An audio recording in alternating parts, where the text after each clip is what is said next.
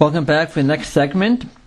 The last time we spoke about Timnah, about the wife of Elifaz, who was a Pelegesh, a second wife of Elifaz. Now I want to talk about Elifaz.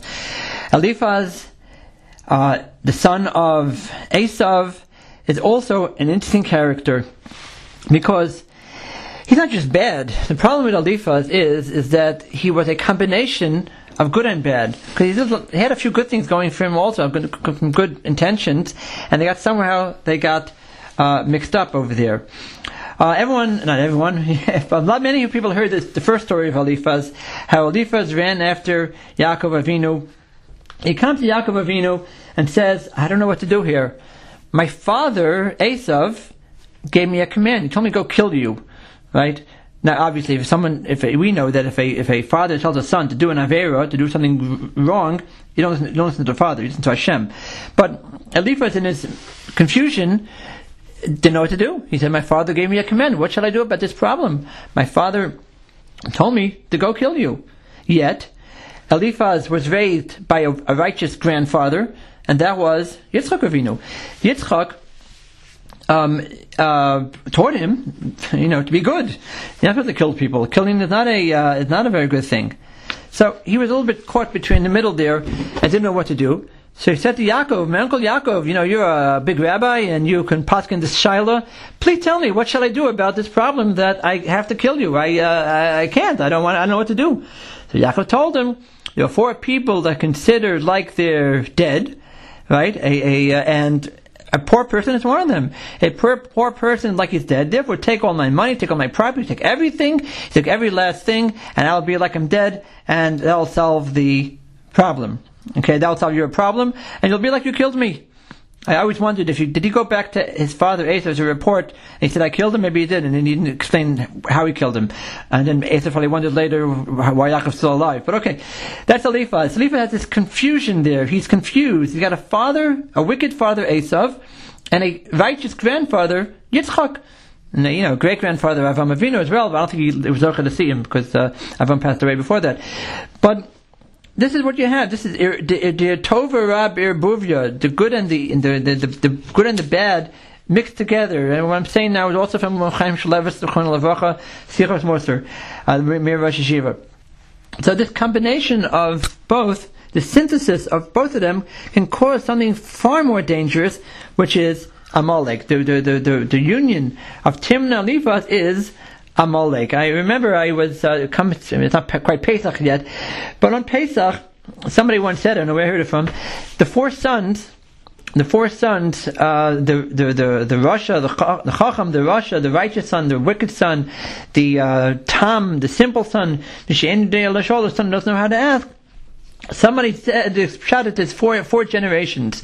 Let's say you had a tzaddik who came over from Europe to America, and a long time ago, and nothing here, and he tried his best to keep Shabbos and to keep the mitzvahs, but it was very difficult in the early 1900s to do anything in America, and he tried his best, but his son was rebellious against him. His son decided to rebel against his father, his righteous father, and gave up all the mitzvahs.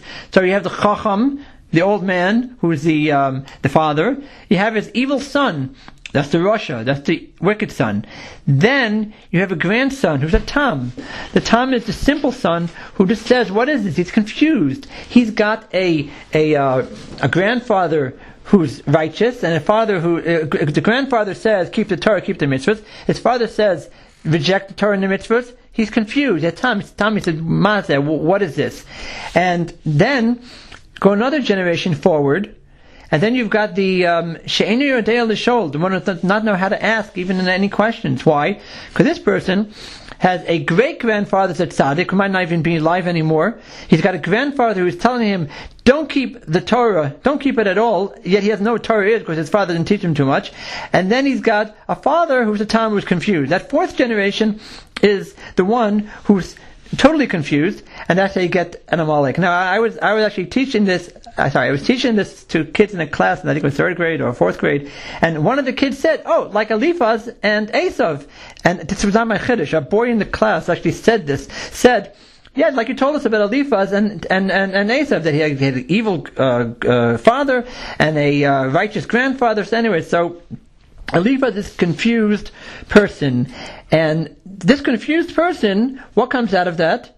Amalek. The combination of good and bad is something more dangerous. If someone is totally bad, it's one thing. If something is totally treif, we don't touch that. But when you have this mixture, it becomes far more challenging to actually work with it. I'll even mention personally, I think, when I was growing up, there was an invention called television. And I have to tell you, yes, my family did have one. It was very, very, very kosher in those days. Actually, Gilligan's Island and My Three Sons was not. It was pretty straightforward. The Brady Bunch. And I remember my fourth grade Rebbe, Rabbi Brick, he started to tell us about the idiot box, he called it, and he said that about how television is wrong. And I didn't even think of it either way. I didn't even know. You know what I'm saying? I didn't know. It was the first time I ever heard something that did something wrong with television. I was in the fourth grade. And I was not addicted to it. It was not, like you use it all day. But still, I didn't think of it too much. And he started to say, it's no good. Okay, whatever it is. But it was.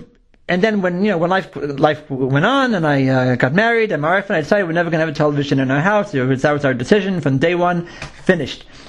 And it was clear, right? Of course, the society has decayed to the point now that it's got a lot worse, and therefore it's very obvious why we should not have a television. However, it's very black and white. Either we have it or we don't have it.